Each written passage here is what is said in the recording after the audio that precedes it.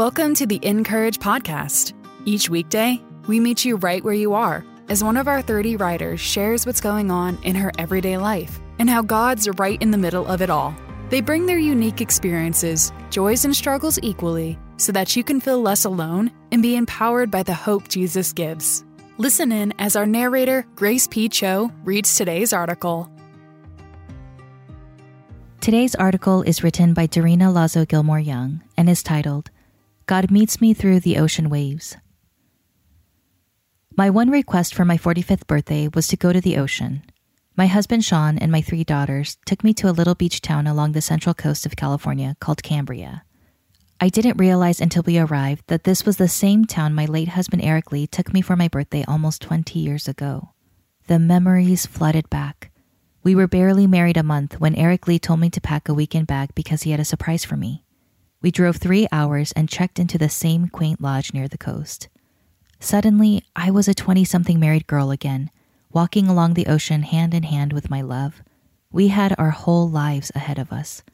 We made footprints in the sand and dreamed of what our lives might look like in 20 years when we had kids, ministry, and full careers. I never imagined he would graduate to heaven 10 years later. Not long after he died, I went to the beach, and while my young daughters built sandcastles, I watched the waves for hours. The rushing waters flowing in and out brought me surprising comfort. God welcomed my tears, my questions, and my fears as I burrowed my toes in the sand and wondered what my future would hold. The ocean has been my place of refuge since I was a young girl, when I would sit before the crashing waves and write poetry. Maybe it's my Polynesian Pacific Islander heritage, or the fact that our family would make a point of going to the beach when we traveled for family vacations. The ocean has always been a place of grounding, a place where I feel most at home and closest to God. Psalm 19:1 tells us the heavens declare the glory of God, but I believe the ocean is part of that same symphony too. Somehow I always get lost in the swirl of colors, the dance of the deep navy swell with the turquoise waters before the ocean lifts her head to kiss the azure sky and melt back into the arms of the sapphire blue horizon. God meets us in the nuanced glory of the water and waves. The ocean speaks of God's awesome power. The prophet Jeremiah reminds us, "This is what the Lord says, He who appoints the sun to shine by day, who decrees the moon and stars to shine by night, who stirs up the sea so that its waves roar. The Lord Almighty is His name." Jeremiah 31:35. This prophecy reminds us that God is the one who controls creation. He can stir up the waters and harness tsunamis because He created it all in the first place. I can't help but think about that story in the New Testament when Jesus was taking a nap in the boat on the Sea of Galilee.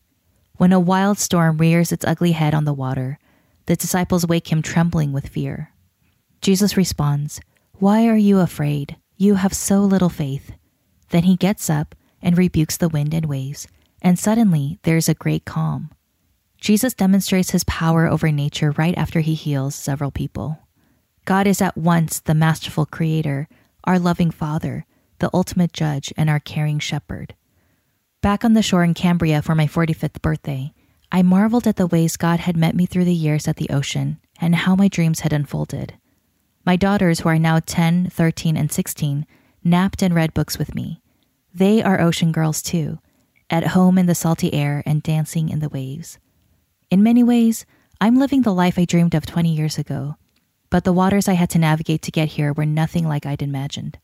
God speaks in whispers through the wind and through the waves, and I'm deeply grateful for the ways God calls me to remember these moments and experience His presence every time I return to the ocean. Friend, do you have a special place or a part of nature that helps you connect with God? Please share in the comments in today's article. And for weekly stories and resources on how to discover more of God's glory, subscribe to Dorina's Glorygram and follow her on Instagram. Visit encourage.me to read more from our writers, and be sure to subscribe to the podcast so you don't miss a single episode. We'd also love to connect with you on social at Encourage.